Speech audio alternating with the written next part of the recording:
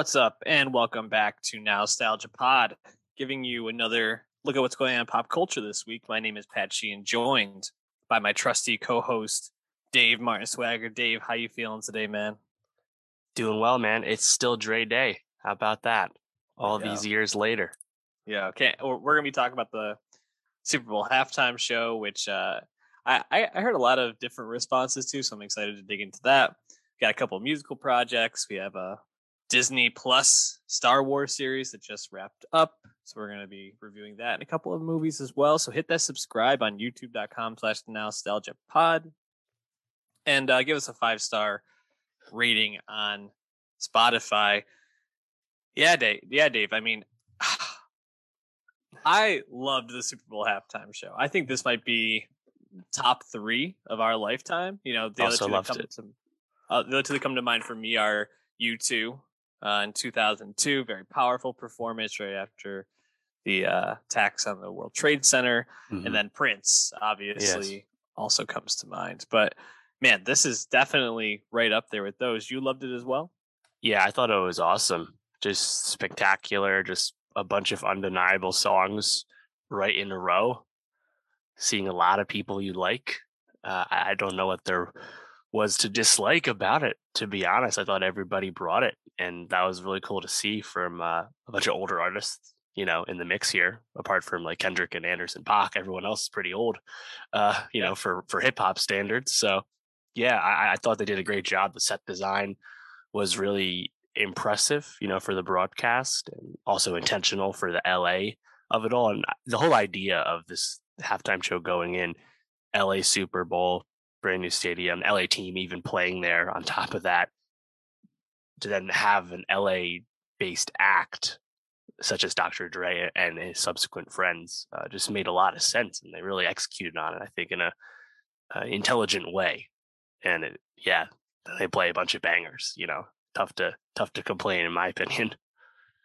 Yeah, and you know, Dre starts off behind the keyboard and, you know, moves to the piano at points and then takes center stage by the end. But I think what really worked about this is how seamlessly it mixed together all these different sounds, right? Going from Dre and Snoop, you know, some 90s, even back in the 80s hip hop sound, to G Unit, to Mary J. Blige, to Kendrick Lamar, to you know, Eminem, circling back to all of them at the end. Just fucking awesome, dude. It ran together so well.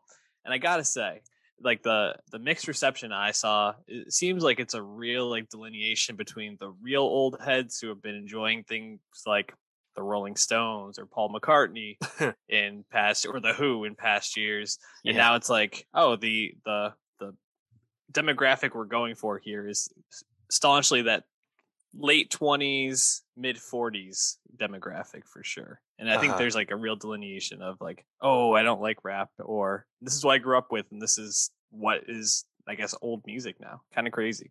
Yeah. That's pretty funny to think about, because there's been a lot of hand wringing about how this is the first time a majority hip hop halftime show has happened. There have been rappers as guests at previous shows here and there, rarely memorable moments. Just 2-3 years ago, Travis Scott was at Maroon 5, for example. But I mean, hip hop has been the most popular force in pop music for such a long time that it truly was about time that they did this kind of halftime show.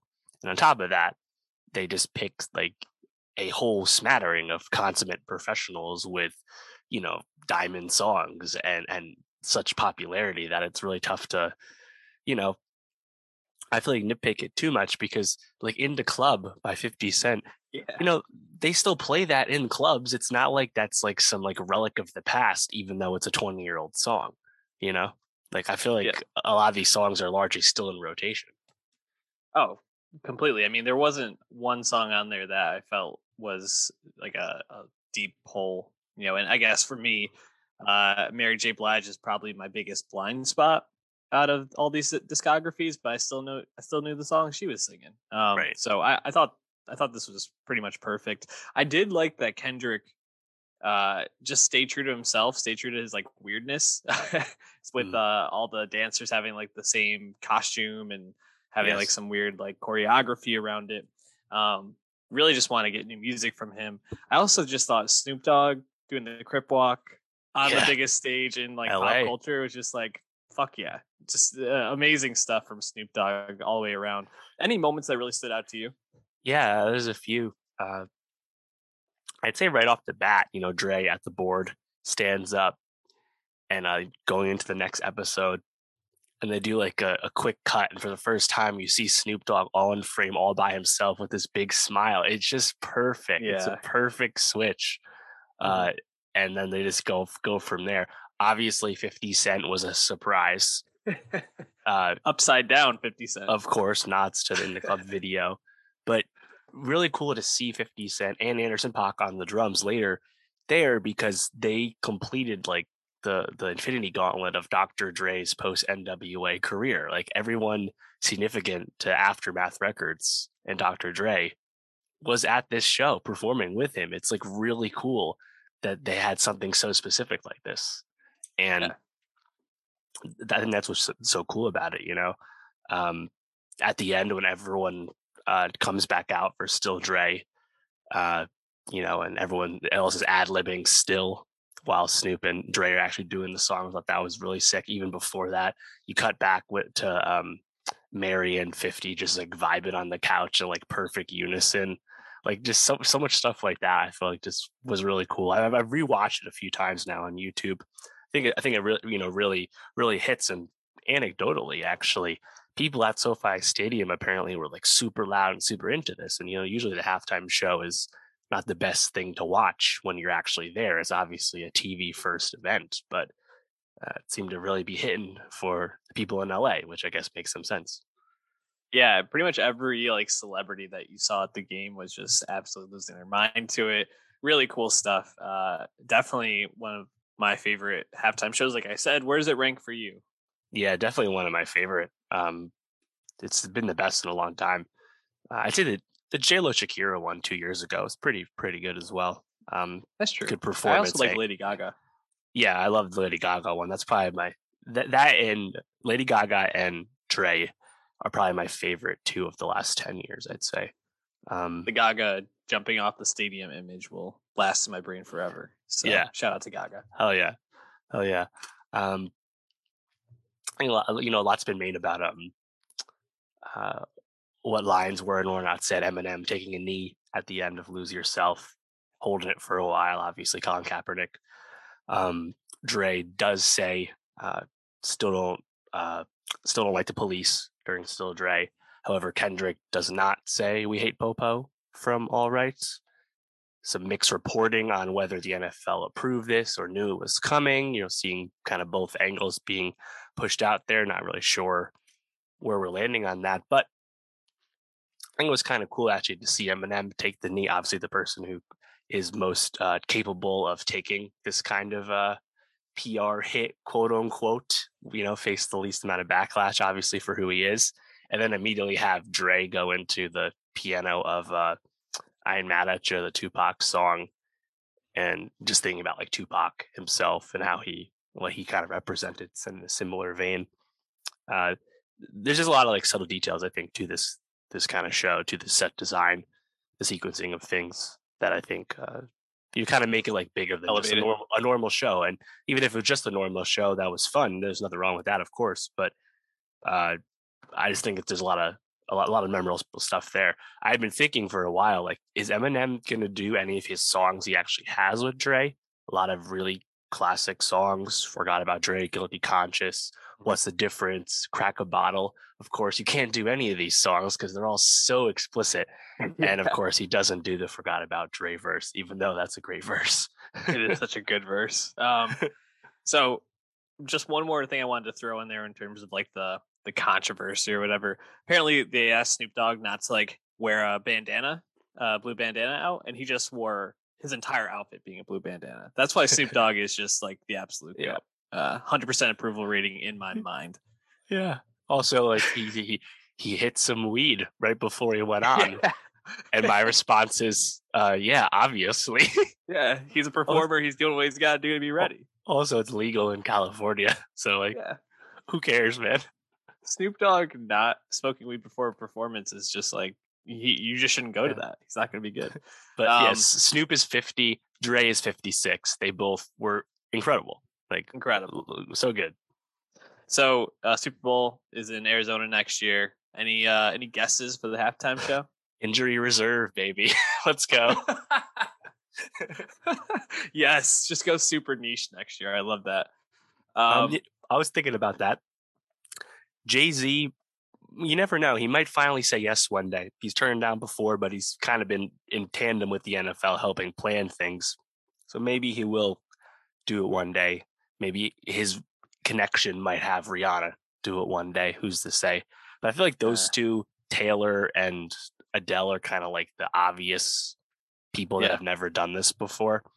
After that, I don't know if anyone like super jumps to mind. Like, I feel like Ed Sheeran, that's a peg down. I feel like Drake even's kind of a peg down from that group. Yeah, I think we maybe would see something like the Carters. If I don't think we're gonna get Rihanna next year just because of the pregnancy announcement. I doubt she'll be touring or performing it by that point. Yeah, I think T Swift or the Carters would probably be my guess. But it's tough to say. I mean, they might just go some like old ass band again. So yep. I mean, Beyonce doing it a third time. I don't know. I kind of bet against that, to be honest. Or she did it 1.5 times, I guess, but she was the most memorable part of Coldplay. So she's got a big approval rating. Yeah, I mean, it's possible though. I mean, you got to remember they don't get paid for this. So that's true. Does Beyonce need any more exposure? I don't know. Yeah, I don't know either. Well, let's move on to a Tuesday music drop that we were able to cover this week. Excuse me. Treasure, the K-pop band, dropping the next step, chapter 1. Was it second step? No, chapter 2. Chapter 2. Sorry. Yes. And we reviewed a couple of these. Sorry, no, it's the second step, chapter 1. Oh, the second step. Yes. Sorry, I read that wrong the first time. I'll be honest, I don't love these titles. Yeah, I'm not a big fan of the titles either, but a decently, I enjoyed the music. I gotta say, we've covered quite a few of these K-pop releases now, and I feel like some of them can sound a little samey.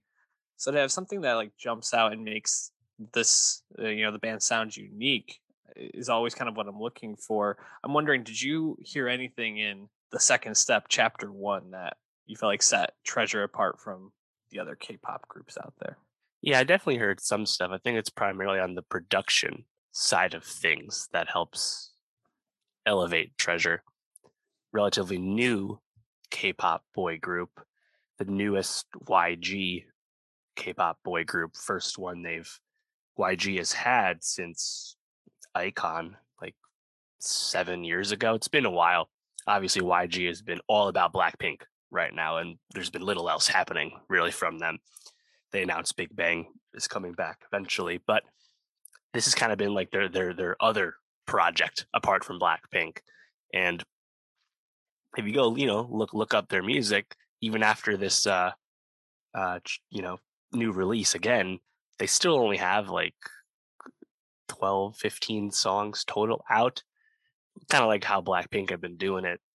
Slow, methodical drips of new music. I mean, before that first album came out, beginning of 2021, they had released 3 2-song EPs or single albums, as they're called. Really slow.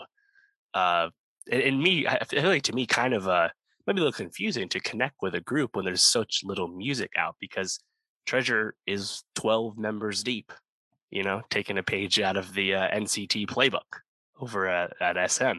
So listening to Treasure, and I've listened to everything leading up to this new drop as well, just trying to like find a way to connect with the music, because there's so many voices and it's really hard to pick up on who you're listening to if you're not trying to like read the lyrics or watch videos and try and piece things together in your head as a non Korean speaker. And I think for me it was the production that kind of stood out to me and elevated some of these songs across their whole discography to this point. So, uh, kind of like we talked about aespa recently. aespa, I feel like they almost stood out to me because for their like avatar narratives and like their whole like metaverse thing they were trying to do through their music. But I think for Treasure, for me, it was the production, particularly like a really distinct electronic production, like this bumping, thumping bass, even on some of like the quieter songs of these four new songs. There's still I think a heavy electronic production throughout, which kind of stood out to me and kind of kept the music lively. Yeah, absolutely. I think you kind of hit the nail on the head for me of what I liked about the second step chapter one is oftentimes I think coming to these K-pop artists, I'm looking for the absolute bangers, the songs that are just like energy start to finish. Right. And Treasure kind of brings a little bit of both, a little bit more of the softer side, and then brings in that thumping electronic house bass a lot of the time to really drive the energy through the middle of the song, and then we'll drop back down to a little softer and bring it back up. And that happens a few times on here, like a song like You, Hmm. or right after it, Dari Dari or Dari Ari, or It's Okay. Kind of, Right. did I say that wrong? Sorry. Darari, I think it was. Darari. Dar Ari, yeah, Yeah, something like whatever. that. Dar Ari, um, and then It's Okay. They're all kind Mm. of similar in the structure, but it all really worked for me, and I was surprised that I liked the softer side of it so much, especially because a lot of the time, especially not really not understanding the language at all, I'm just kind of like these vocals sound good, but is this good? Is this not? But I just found it to be Mm. like really enjoyable to listen to, so I was Yeah, impressed with that. yeah, I agree. Obviously, the banger of these four. There's always the K-pop banger on the drop. This one is Jikjin, which has a Mhm. music video out today, and that one kind of has like really like noticeable like horn production, really Mhm. like heavy drums. But I agree. I feel like the softer stuff that followed probably stuck with me more than the song that's usually kind of intended to be the lead single, the banger, if you will. So yeah, it was kind of interesting, I think, to have that experience with a K-pop release. So like I said, there's not a lot of Treasure music out. I didn't like these songs as much as some of the songs I had liked to this point. I think Bling Like This, which was in the second set of songs they released in 2020. I feel like that song just super catchy, like chorus. The breakdown on that outro is like really cool. And that's the song where I would point to for like that really thumping, high tempo electronic production. So I didn't quite get what I like about that song on this new music, but you can still kind of see the through line. So hopefully YG wants to push these guys out a little more, like on social media, it was like the treasure comeback. And it had only been 1 year, but the comeback is still only four songs. Like, I just wish they would do more, they Yeah. never seem to do. Dave, I gotta say, there's a moment on this that I thought you were just going to totally love, and it's at the beginning of You. They have this like soft piano-driven build-up, and then there's a moment when I'm not sure who is the band members, obviously, but they're like, "I want you," and then it like comes in with like the thumping like bass, and I was like, "This is a Yeah. Charlie Puth song right here. Like, this is something your guy Puth would Oh. totally have Ooh, made himself in the lab on TikTok." So, uh, interesting. definitely had said some of those vibes for me. We'll probably throw one of these tracks onto our nostalgia best of 2022. So follow that playlist on Spotify. We're going to switch gears and move into the hip hop sphere where Snot, dollar sign not, uh, dropping, I guess this is his third studio album technically. But he's had some other projects, been around since about 2016. Probably know him from Gasha a couple, what was that, 2 years back, 3 years back now? Yeah, the first album. Um, so he's been around for a little bit. This is the first time I remember like really digging into a full album of his on Yeah. Ethereal. And I gotta say, it was a bit of a mixed bag for me. There's some stuff on here that I think really, really works. And then there's some moments that I just kind of was left scratching my head a bit. How did you feel listening to Ethereal? Yeah, so coming in, this is the first time he's actually released something since I've been aware of him. The last two albums are both in 2020. And two songs off the second 2020 album, Beautiful Havoc. Two songs off that I really, really like Me with Ian Dior and Mean with Flo Milli. And both those songs, I think, have like the textbook like appeal of Snot on them, which is just a fucking catchy ass rap flow. Like he just finds a way to, I think, hit with these like kind of bangers, but still mixing in some like melodic stuff. But man, I feel like some of his flows are just like super, super fun. It was really interesting to compare to some of his bigger songs, like you said, Gosha or Moon and Stars.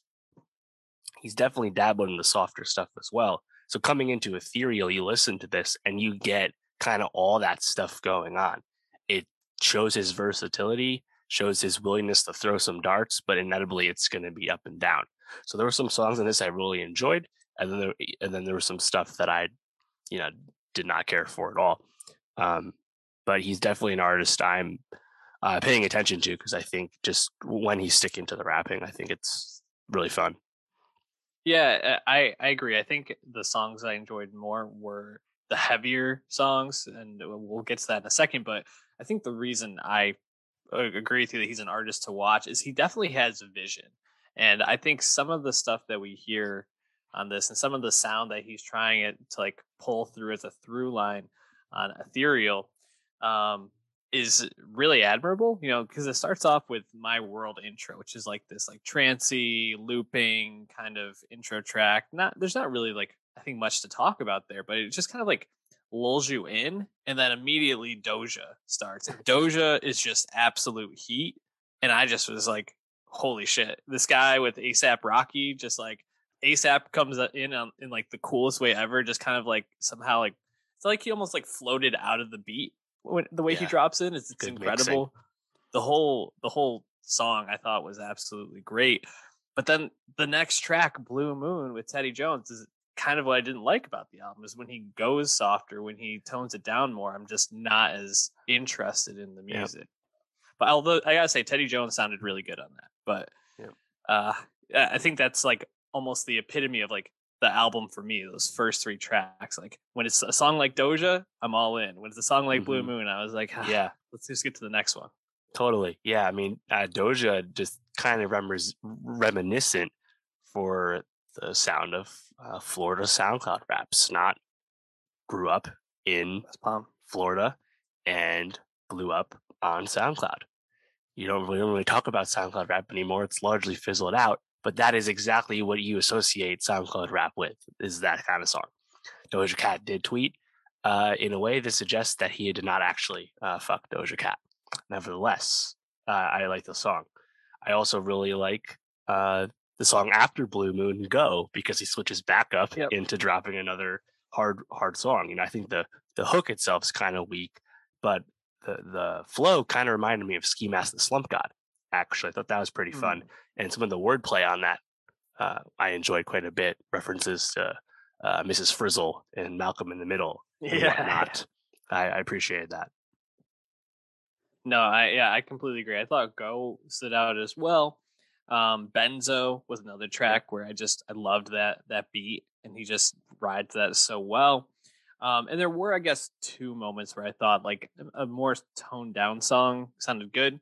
The first one was I with Kevin Abstract. Mm, I did enjoy that. I feel like him and Kevin have a nice back and forth on that.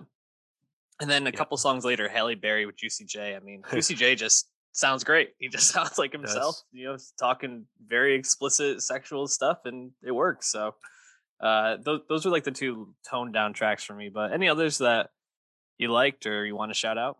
Yeah, I actually thought Trippy Red wasn't bad on alone. Probably a little better than Snot on that though. Um, like I know he can do the softer stuff because he's done it better, but I just don't think he like really does it as well as he's done it before on Ethereal. So yeah, largely those songs kind of fade away. Uh, I wanted more from the Joey Badass feature, just given how rare those are. Didn't think it was anything special. Um, but yeah, I had mentioned Snot last year for XXL. I thought he was a surefire pick. They didn't pick him, kind of surprisingly. Maybe they'll pick him now. Not sure, but I think he's pretty interesting. I mean, his whole like aesthetic too, with always having like a hoodie with the drawstrings pulled and Yeah, all his visuals and stuff. Like, I think there's just a lot of personality here that I'm invested in. So I'm into it. totally agree. Check out Ethereal from Snot. Dave, moving on to a musical group that's a little more seasoned than Snot, Spoon, dropping their 10th album, Mm. Lucifer on the Sofa. Been a little bit since we talked about Spoon. They put their music out at a pretty Mm. normal clip. You know, like every 2 years, they're usually dropping an album. Uh, let's see, when was the last Hot one come Thoughts out? 2017, the last one. So the Hot Thoughts is about 5 years before that. Before that, they were on like a 4 3 year type thing. So this is his biggest layoff, but that's it seems COVID related in terms of the rollout from what I read. And I gotta say, nice to have Spoon back. Hot Thoughts, not my favorite Spoon record, but if you go back and listen to our review, I think I really admired Britt Daniels and the band taking a shot at some more electronic sound and being a little bit looser in their sound. Spoon is really known for being such a tight band that just like every single string, every single chord is like perfectly placed, and they always seem like they're kind of on the edge of like losing it, but never actually lose it. Lucifer on the Sofa is more of a return to like old school Spoon. It feels like for me, they're still kind of keeping with a little bit of that electric sound at times. Like the title track, I think, is very similar to some of the stuff on "They Want My Soul" from 2014. But I think this is a nice callback to some of their earlier stuff, like "Ga Ga Ga" or "Give Me Fiction." How did you feel about it? Yeah, I liked it a lot. Just back to the basics, blues rock for the most part. Yep. It's sounds great. You know, drums are good, the guitars are good. They're going hard for the most part. I thought it was awesome. The only time I really didn't enjoy it was at the end with Astral Jacket. Astral Jacket. I thought that song was a little too quiet for me. Other than that, I thought the whole track listing was pretty darn good, and it doesn't overstay its welcome. 38 minutes, 10 tracks. It's pretty quick, but uh, they're just strumming the whole time. It was quite enjoyable. I think The Devil and Mr. Jones was my favorite song of the bunch, but I really liked the whole thing. Yeah, The Devil and Mr. Jones is a clear standout for me as well. But I gotta say, there's a couple of moments on this that I just really, really loved. I agree. I think this is one of the strongest just like rock releases we've gotten in a long time. And obviously we always talk about how there's really not that many good rock releases at all anymore. But even like Satellite, one of the later tracks, there's like a moment at the end, like basically with a minute left, where they just like let the guitar rip, and it fucking ripped, dude. And I was just like, oh, this is why rock music was so popular. Is you get moments like this where you're just totally entranced in the music.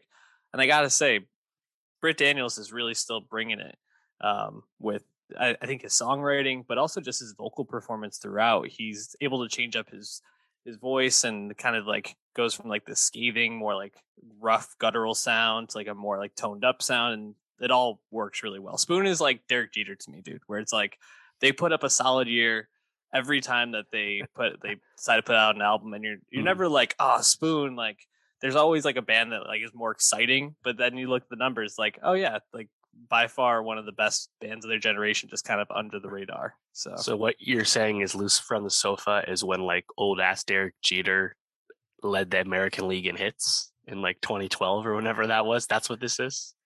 Yeah, probably. This is pretty high functioning, for Yeah. for a 10th album. Jesus Christ, Yeah. like when we listened to like the last Foo Fighters record, it was a lot fainter praise. Let's put it that way. We were giving them a lot of credit for trying something, trying to become more dancey, which Spoon never compromises on who they are, and I feel like even the small risks that they take always feel like earned and not like super outside the box, Yeah. which is nice. Yeah, and I'm not a huge Spoon fan, obviously, but like they've had some lineup changes. They've jumped around record labels a lot, but you wouldn't know it by listening to Loose from the Sofa. I think that says something. So I know you said Mr. Jones on the with the devil or whatever. Sorry, The Devil and Mr. Jones, yes. Yes. What other tracks did you like specifically? Yeah, you said Satellite like that one. I also liked The Hardest Cut, which I believe was an early Yeah. single. Yeah. Yeah. Yeah. I really The liked whole all thing's those really ones good. too. Yeah, I agree. I think if you like rock music, you kind of have to go check this one out. And also check out our Nostalgia Best of 2022 playlist. Dave, we were pretty excited for the Book of Boba Fett to come out, bring us a little like Mando, like, like a teaser, like an appetizer until we can get to the next Mando season. Obviously, Pedro Pascal, very popular actor now, and doing a lot more stuff. So scheduling conflicts are delaying a Mando season 3. And so we're like, we'll take this Boba story, and our initial review was we're interested to see where the season goes, see how the Tusken stuff plays out, see how this like underworld criminal Tatooine lifestyle plays out. Well, we have the full season now. Did Boba live up to expectations for you? No, it definitely didn't live up to expectations, but in the initial review, I also said I didn't have high expectations. And I think that's that ain't good then. Right. Like if you just reckon with like the Boba Fett character coming into the show, there's not a lot there. He's a guy that's popular because he looks cool. He looked cool in the 70s, and that's why we like Boba Fett. That's really all it is. And in the meantime, books and comics aside, in the meantime, The Mandalorian season 1 is effectively what a Boba Fett show would have been. So, and there's a lot, everyone has a lot of a bigger relationship with Din and Grogu, obviously. So now to get a Boba Fett show in some form, even though he's not really Boba Fett the bounty hunter anymore, just kind of weird way to try and thread the needle here from Filoni and Favreau. So yeah, I think it's a show that definitely was quite up and down. I still enjoyed it overall, but yeah, I mean it has some clear flaws just from the basic like storytelling. Yeah, I want to say, and I don't want to harp on this too much, but Tamara Morrison for me just leaves a lot to be desired as an actor, and giving him these like the monologue with like when he wrote out at the end his offer to Cad Bane, Right. And it was like this really long-winded wordy thing. It was like Boba Fett like was known for saying like 3 words as like every response. Like, he's where's no good this to me, Dad? Yeah, totally. Like, didn't make any sense. I also think like, and this is partially my own fault, but some of the things that I was looking forward to was really diving into like the criminal world of Tatooine and the Star Wars world, and they really like hedged on that, right? Where they were like, here's the the casino or the club place, and we kind of stop in every once in a while. That was some of the most like interesting moments, like seeing what was going on there, seeing Black Cranston just like chilling out, ripping arms off. Yeah, Chris Stanton. I know I'm calling back to the Midnight Boys there, but I just feel like they had so much potential to explore things, and they kind of made it like a straight down the middle Star Wars. Like, I don't know. I don't even know if it's like really a character story when the 2 best episodes of the season ended up not being about the title character. Yeah, no, I think that's exactly right. It's not really a crime story. Boba Fett's no longer a bounty hunter. He's a crime lord, inheriting Jabba the Hutt's palace and his subsequent territory and responsibilities. But it's not really a crime story either. There's kind of like filmmaking nods to like The Godfather and other like, like mob convention and stuff. But nothing really amounts to like, the other, the Trandoshans and the Qualish families and like Mos Espa and stuff. Like it doesn't really come together. They just don't really do that. And I think honestly, if we removed those 2 best episodes and we didn't have Din and Grogu and also like Ahsoka show up here, and we actually gave Boba Fett more time, I think that story would definitely have been improved. Now, I think a lot of people still really liked, obviously, what we got with Din and Grogu. So, mixed bag season with some like credible highs, I guess we'll take it.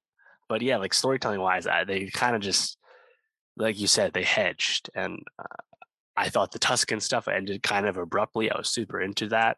in the early going. Learning more about that culture and the potential of just seeing like the Tatooine world more colored in. If we're going to go back to such a familiar locale like Tatooine, please tell us something new. And they started to do that, and they kind of stopped, honestly. But hey, we're going back to Tatooine once again in May with Obi-Wan Kenobi, so who knows? Well, maybe we'll learn something then. Yeah.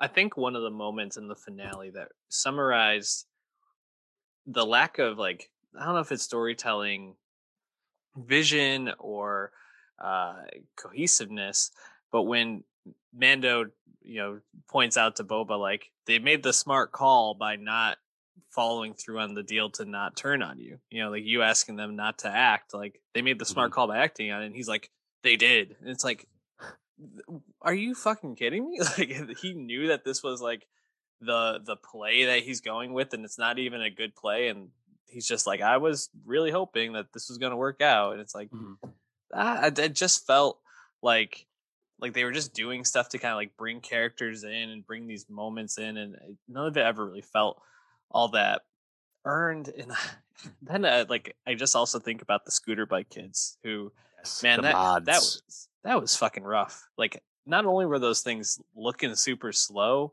but it just felt so out of place with the rest of the show and like what's going on in Tatooine. I just was like, I really disliked that stuff. And I want to get through this because I do want to get to the Grogu, Ahsoka, Luke stuff and the Mando stuff for after this, but just kind of getting the downfalls of the show out of the way. Yeah, I agree. I mean, at the end there in the finale, you have like the head female mod girl and the Mos Pelgo sniper girl going to chill and be marksman on the roof, but it's like you don't have a connection with either of those characters. You don't even know their name. No, and like yeah, cool to bring in Mos Pelgo, cool to bring in Cobb Vanth again. Sure, I mean you already have a connection to Cobb Vanth, of course, he had the armor in Mando, right? Makes sense, but like you're just kind of like setting all this stuff up, and you're not really like doing the work in like in a satisfying way. Like it like works, like quote unquote, but like it's not like super high level. It's just kind of odd, and like I think that the mod kids kind of reflective of that. Like they realized they had some kind of hole in their script here, and they just came up with something kind of lackluster, kind of obvious. Yeah. Well, so you mentioned Cobb Vanth, and I found some of the stuff with him to be pretty interesting because you get Cad Bane introduced into the story. Yeah, and huge. I gotta say, as someone that does not know the Star Wars animated series as well as you do, seeing him, I just was like, I don't know who this character is, but he's fucking awesome. And he was such a badass on screen immediately. The slowest walk in the world, but just so menacing. And for having maybe like 10 minutes of screen time total in the season, definitely the Dion Waiters Award for me. I mean, as someone that's more familiar with his history, what was it like for you to see him come on screen? Yeah, honestly, a huge moment. So like coming into this show, there's a lot of theorizing about like what kind of lore stuff is going to happen. Are we going to get Kira and Crimson Dawn, from Solo? Something more recognizable like Black Sun. We got the Pike Syndicate, something that we've seen before, for example. The potential for Cad Bane was certainly like on the table. I think people had thought about that, but to actually see him come out was like so mind blowing. And like as soon as I saw the figure in the distance, I knew who it was right away. Like my mouth actually opened. I was like, oh my god, they're actually doing Cad Bane in live action. It looked really good. You still had Corey Burton from the show voicing him. Sounded good. And I think that was a really cool moment, definitely setting up, I think, the future for more of these kind of introductions from Star Wars past. I mean, Black Krrsantan, huge comics figure, but definitely a deep cut for most people.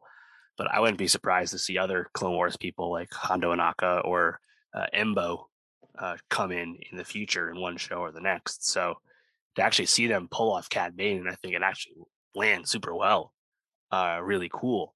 I think it's definitely up in the air whether he's actually good and dead. Not really sure.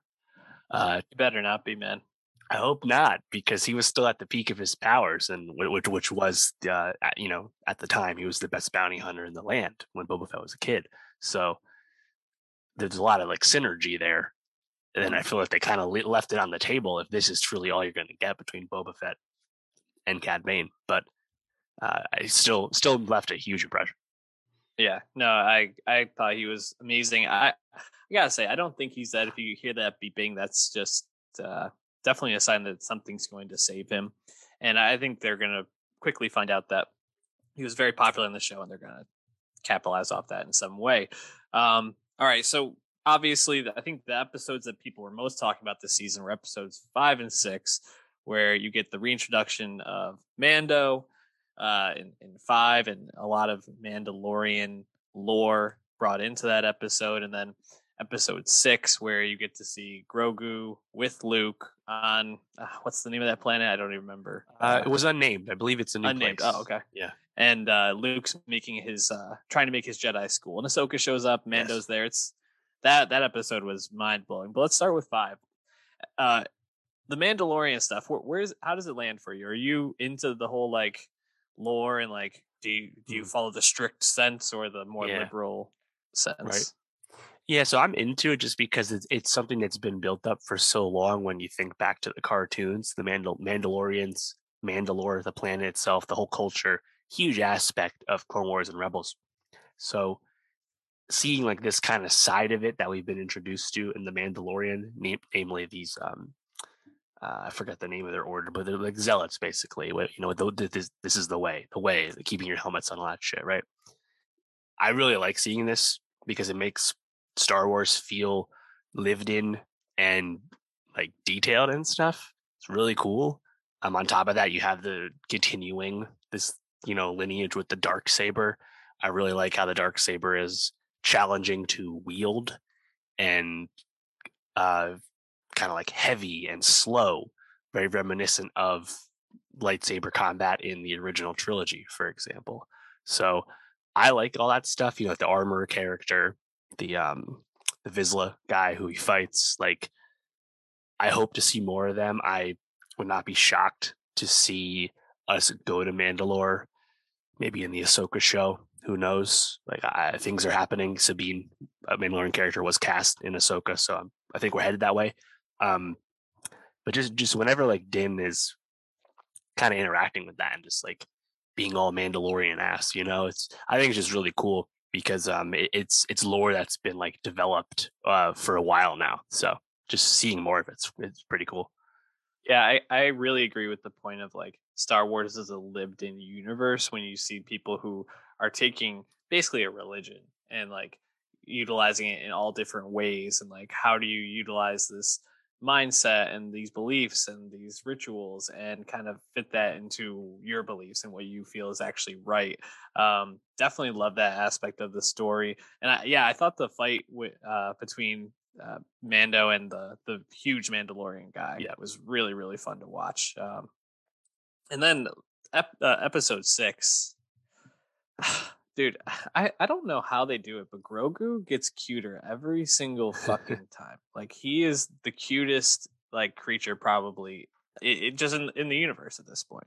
And seeing him very reminiscent of Luke with Yoda, but the roles reversed, training with Master Luke, seeing the flashback to Grogu on Coruscant, witnessing Order 66 going down. I couldn't believe it. And I gotta say, the whole Mando with Ahsoka, kind of explaining what Luke's doing with Grogu, and then Luke giving him the choice. I thought that episode was just phenomenal. And then you see who directed. It's like Dave Filoni. You know that you're getting some heavy hitting shit from him now. So what was your reaction to episode 6? Yeah, definitely. I mean, just from the jump, watching those like spidery droids build the Jedi Praxium, build the temple, build Luke's temple. Amazing. That you obviously recognize from the sequel trilogy. Kylo Ren will destroy this place one day, right? Mm-hmm. But and at the end too, like I remember talking to people after the episode come out. Oh, what's he gonna choose? Is he gonna choose the lightsaber? It's like, he is clearly not choosing the lightsaber. I thought that was the most obvious thing in the world, because they are not having Grogu chill with Luke for No. 20 years or whatever it takes until Kylo kills everyone. Like, obviously that's not happening, right? But in the interim, you get what the Last Jedi haters always wanted: Luke being his master self at the peak of his powers. Yeah. But it's still pretty darn cool when you do see it, isn't it? I would like them to deeply consider recasting Luke, young Luke, if they're going to do more of this, because visually, I thought the face looked pretty good, but you can tell that they're like picking their spots with how they're using Luke in terms of how he speaks and all that stuff. On the other hand, maybe just don't use an AI voice. Like, It seemed very choppy. Yeah, it was a little weird, but it's effective for what it's going for. Obviously, just really cool, and having Ahsoka be there and seeing Luke and Ahsoka interact as a friend to the family. It's like fuck, dude. Like I doubt we see Ahsoka in Mandalorian season 3. I think we're probably gonna wait until her show comes out next year before we see her again. That's what I would bet on. But just her kind of being there, like kind of being cryptic and stuff, and like talking to Luke a little bit, I thought was really, really big for people that have seen the Clone Wars, for example. But having Grogu, I think, to be a little developed now in his abilities, I think goes a long way. It feels earned. Before that, though, having Luke kind of force lift him along to move him around, fucking hilarious, fucking awesome. So many little moments, I think, in that episode. Yeah, really totally. I gotta say, like when Luke says it's more like he's remembering than I'm actually teaching him, I thought was a really like strong piece to like pull in, because you see Grogu using the Force in such powerful ways throughout the first 2 seasons, and then even in the finale here, and you're like, he could be the most powerful Force being in the galaxy, beyond after Luke passes. And knowing that he didn't just like have this power, that he was in training, that he, being a 50-year-old, still a baby, but someone that has some experience, I think adds a little bit to that. And yeah, seeing his like pain, like having Luke tap into that Order 66 memory, I wonder if we'll ever get more of that memory. Which they're thinking about it. They're definitely thinking about it. Which, man, there's so much to dig into there, but I know.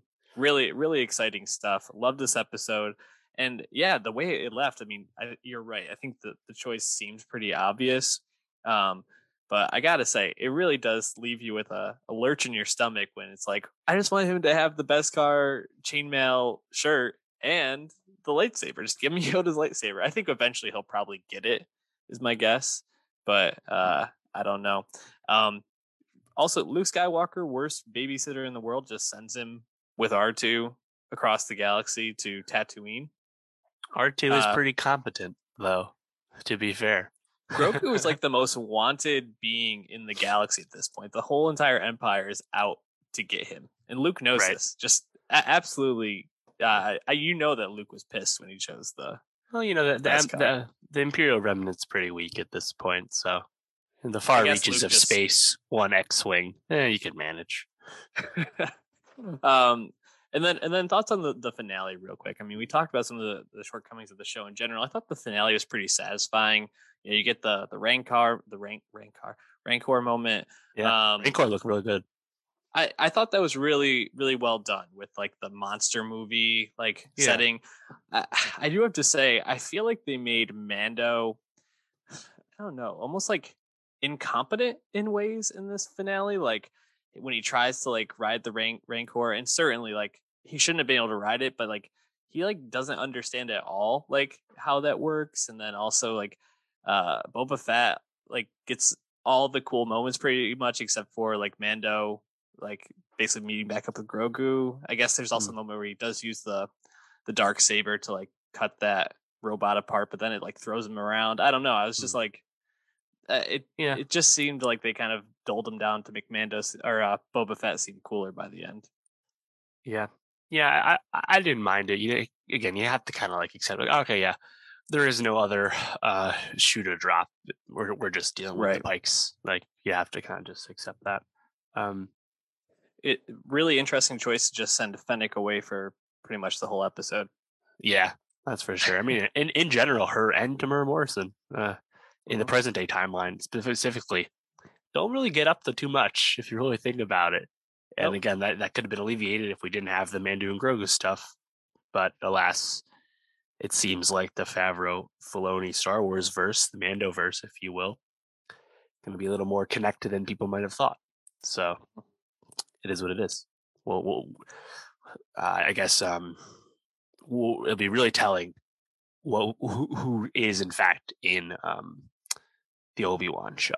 There's going to be Clone Wars connections via the Inquisitors already. We know this, but like, I mean, I really hope Ahsoka doesn't show up, for example. But like, yeah, Boba Fett, it's kind of like bonus material to me. It was not a show we had ever been thinking about. It was literally like secretly announced at the end of Mando season 2, after all. So for what it was, it's fine. I mean, it's certainly no Falcon and the Winter Soldier. Let's put it that way.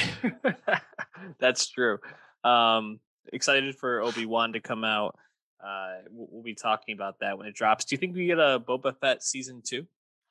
It's a great question, because I don't know if we necessarily get a season 2, but there's a lot of things that will seemingly come back into play, right? You have Cobb Vanth hanging around, you have Boba Fett, you have Fennec Shand, you have potentially Cad Bane, you have Black Chrysanthemum.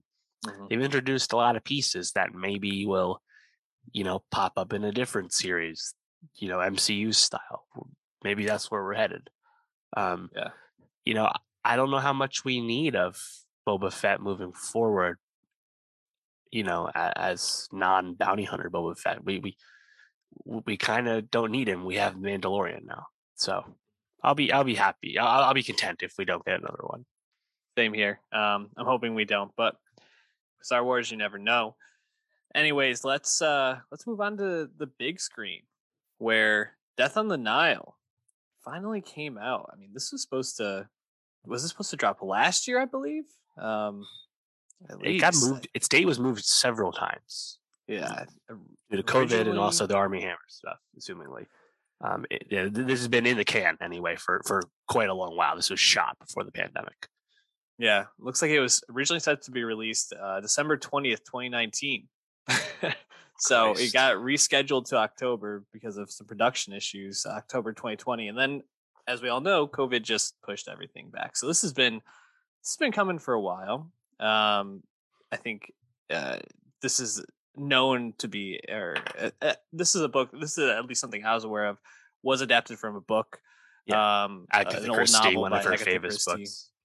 Yeah, and stellar cast with this. You got a lot of up and coming actors as well as some really established people. Kenneth Branagh and Gal Gadot, I think, are probably the two big headliners. You also mentioned Armie Hammer already. And then you have a couple of other people, Letitia Wright. You get Russell Brand in a very toned down role. A surprise, if you ask me. I didn't know we realized it was him at first. Kind of crazy. Emma Mackey. Which first big sex education, non-sex education role. Great look for her. So Annette Bening as well. I think there's a lot of pieces here to look and say this movie should be pretty good. Did you feel like those pieces ended up in a good movie? Yeah, overall, I enjoyed myself. I like this one more than Kenneth Branagh's Murder on the Orient Express remake from 2017. That one I thought just didn't quite add enough to that story. I felt a little inert watching it. That one also has a stellar cast. That's probably the most famous Agatha Christie mystery. But to see Death on the Nile, and I haven't seen the 1978 one, which is very well liked. But to get this one, I think the whodunit is still really fun. I think at the end of the day, that's just a really bankable, film scenario, film setup. The whodunit, the mystery, and you can tell Kenneth Branagh really likes being Hercule Poirot, as he's done now in 2 movies. I think the movie Death on the Nile remake starts a little slow But once you actually build up to like Poirot actually solving the crime as it will and having more crimes happen and all that stuff, I think that stuff's really really propulsive and fun. You know, visually, I think this movie's a little up and down. It was not really it was not shot in Egypt the way the '78 Yeah. movie was, but um, I still enjoyed it. Definitely interesting to grapple with this, given what's happened with Army Hammer. This is definitely his last role for the foreseeable future, anyway. And his character that he's playing, uh, his character built up for his sexual prowess and his attractiveness and stuff. It's like kind of challenging to reckon with Army Hammer playing a character like that, given what's happened in his personal life, obviously. So, despite all that, I still quite enjoyed it. I thought Emma Mackey definitely made the most of her first like big non-Netflix role. So I enjoyed it. Yeah, I also want to mention this is one of the first like big, I guess, bigger roles for Rose Leslie, who you know as Ygritte from Game of Right. Thrones. But um, yeah, the I didn't love this movie. I do agree. I think the second half is a lot more propulsive and um, interesting than the first half. I think I'm kind of left with certainly the Army Hammer stuff was a little challenging at points, but I also just don't know if I like Gal Gadot as an actress. She's I feel like definitely not too good in this movie, to be clear. yeah, and I feel like she's kind of played pretty one note a lot. I think the last time we saw her was what Red Notice. Yep. Hmm. And even in that movie, she's pretty one note. I guess maybe a little more like silly and fun in that movie than she gets to be in this one. But it as like a big headliner, it's like, man, I don't know. I don't know if she has a lot of range. I do think when you start to get, uh, Kenneth Branagh one on one with people, or him and Tom Bateman and like Russell Brand or Ali Faisal or something like that, then it starts to get a little bit more like interesting. And um, I do not having seen the original and not knowing the story. I was a little disappointed that I figured out at the end like what was going on, and Yep. I felt like that was not that it wasn't very surprising, the twist. But overall, I thought the second half was pretty enjoyable. So to take it for what it is, it's a movie that's been delayed a lot. Finally, kind of came out with a lot of problems Mhm. around it. So I think you can do worse. And this made, I think, like what 30 million or something like that at the box office. Worldwide, yeah, like 12 million domestic. So the Murder on the Orient Express from Branagh was a kind of a surprise hit. Honestly, I think if the Death on the Nile had actually come out as intended only 2 years after Murder on the Orient Express and come out, pre-pandemic, I think it would have been a lot more successful than it's probably going to end up being. In the process, this is now also coming out post Knives Out. Knives Out just really raised the bar for whodunit mystery movies, and we're hoping Ryan Johnson can continue that with Knives Out 2 later this year on Netflix. But um, still, I think for what it is, kind of more of a throwback style adult film. I thought it was more good than bad. But yeah, there's some things to pick out, no question. Any moments or scenes or performances that you particularly liked or want to shout out? Yeah, I definitely liked a lot of like those interrogation scenes, as you cited, and once like more people start to die, I think like the plot like really picks up, and it's funny to think about how slow the movie starts again with like a cold open about Poirot as a young man and the origin of his mustache. It's like, Yeah. huh, didn't necessarily see that one coming. But Mhm. once we like really like get on that boat and stuff, and like it's like super lavish, but also like it's kind of like that classic trope of just getting everyone in one place and then something happens. Like, Yeah. I like it. Like Emma Mackey starts to get like really unhinged by the end. I quite enjoyed that, and I think just watching Poirot figure everything out, and then tell everyone at the end when they're all gathered in one place, like that stuff always just really fun. Yeah, and we mentioned it before. I think the performance I was most surprised by was Russell Brand, much more toned down with a Yeah. beard, long hair, and the moment I recognized him, I just was so shocked because he really it just was so off character for him in a good way, and it was nice to think maybe he has a potential career in acting beyond being like the silly frontman of like the comedies. So Yeah. definitely liked that. Some stuff not to like, but I still recommend it. There's worse ways to spend 2 hours, I'd say. So, Dave, I think a better way to spend an hour and a half would be watching Steven Soderbergh's newest movie, Kimmy, which just dropped on HBO Max this Hmm. past week. Soderbergh's working, man.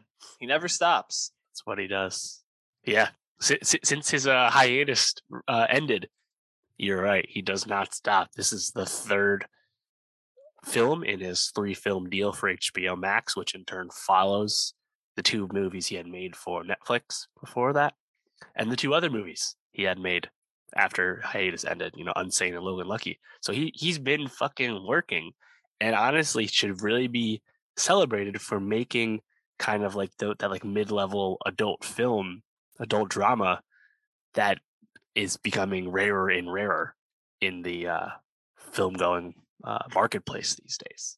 Soderbergh's really holding it down for Yeah, non-franchise, non-horror, non-comedy storytelling. So would I have liked to see these movies in a theater? Yes, but I'm not going to complain that they exist. And I think he's doing a really good job. And Kimmy, definitely a movie that I actually didn't really know anything about it going in. I had kind of avoided like the log lines and stuff. We knew about it when No Sudden Move came out, but that was about it. Like we just knew his next movie has Zoe Kravitz in it. It's called Kimmy. That's kind of all we knew about it. And since then, I just avoided it. It's like, oh, it's going to come out, and I'll watch it. And uh, definitely, I think an effective movie that nails what it's going for, and I would definitely recommend it. yeah. I would. I thought this was great. It's a pretty straightforward thriller, I'd say, but I Hmm. think this is one of the first movies that really acknowledges COVID as like an important piece to the plot. Zoe Kravitz plays Angela, this who works for this company. I forgot the name of the company. What is it? It's Amygdala. Right. Amygdala, and Amygdala is like Amazon created one of those voice activated Yes. computers in your home, Alexa, Siri type thing. exactly, called Kimmy. And what sets them apart is that they have humans who analyze the vocal cues and try to make it smarter and better. And uh, Angela is dealing with agoraphobia, anxiety, trauma from past sexual assault. And all this has been exacerbated by COVID. So she hasn't even really left her house or her apartment in probably 2 years when this movie's taking place. The only real contact she has is with the guy across the way who she's hooking up with, played by Byron Bowers. Name is Terry. And so you see her dealing with these mental health issues that are exacerbated by COVID, and I thought that was pretty refreshing to see, and I thought it made a lot of sense for how the movie goes. I mean, in the end, if you didn't have COVID in, I think you still could have had the same plot, but it was like a interesting touch. And I thought the way the plot moves forward, where Angela, in reviewing some of these vocal cues, here's a uh, assault and a murder happen, and Hmm. tries to go about getting this to the authorities and the company covering it up, and kind of all the shenanigans from there. Really well done, and just like a really propulsive movie. Really, I thought captivating in the realness of it. Angela never really, I guess at the end she kind of has her like Rambo moment, so to speak, but up until the very end, it all feels very realistic in a lot of ways. So I really liked Kimmy. Wondering for you, did you feel like this is like Zoe Kravitz's best like movie Hmm. performance? Definitely her best in some time. I think she was pretty cool in Gemini, that like neo noir movie from a few years back that was kind of under the radar. But Yeah, and good one. TBD, I'm playing Selena Kyle in the Batman in a few weeks, but like it wasn't like we loved her in Fantastic Beasts or anything, right? It's kind of been a little bit for her. I say this is her best role since High Fidelity, the Hulu series, Yes, TV side of things. 100%. So, I think she's a really kind of central component to Kimmy as a film working, because she's in basically every scene, and kind of underrated like physical performance from her, kind of running around and also kind of being tense and stuff all the time, and all the ticks that a character like her has. So yeah, I think Zoe definitely brings it and does a really good job with this movie.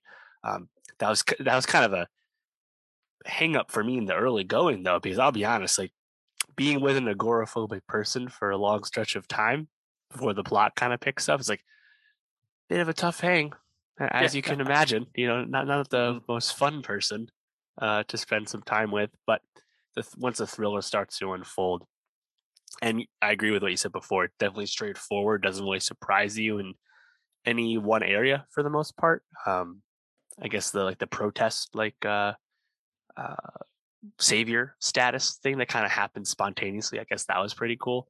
But other than that, like where it goes, what it tries to say, and how it ends, more or less what you expect to happen. Yeah. But it's still done really well, and Zoe's really good in it. So it's tough to really pick any nits.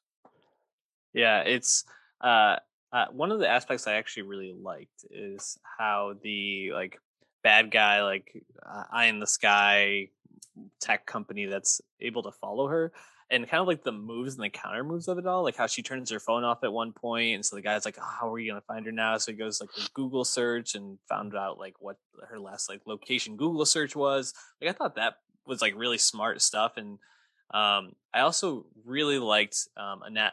Is it Annette Bening? I'm trying to remember. Sorry, no. Annette Bening was in Death on Now. Rita Wilson. I really liked Yeah, the yeah. scene between Zoe Kravitz and Rita Wilson, where Rita Wilson is like, "No, we definitely believe you, but like, we Right. need to hear it right now." And like playing that, like obviously working for the company, trying to like quiet Angela person higher up is, I thought it was really well done. So just some really like cool moments. I even liked the ending scene. I feel like Soderbergh has this real knack for like making these like pseudo realistic like ending action scenes. Like you think back to last year's like No Sudden Move, and like some of the scenes in that feel like outlandish but still like kind of set in realism in ways. He does that really well in my opinion. So lots to enjoy if you like Soderbergh. I don't know, not really much more I feel like I could say about it. No, I agree. I mean, I think just the whole last run of things he's done, they've all had something to say one way or another, even if most of them are, relatively modest. Kimmy, No Sudden Move, Let Them All Talk, High Flying Bird. I guess The Laundromat, I didn't really like that one too much, but the rest of them, I thought, yeah, he's been not only churning them out quickly, but he's not really losing anything in the quality department. I Not think at all. this is the last film in that initial HBO Max deal. There's no film currently in development from him. I'm sure there's stuff he's working on, but there might actually be a bit of a break for him, which he certainly earned. Yeah, for sure.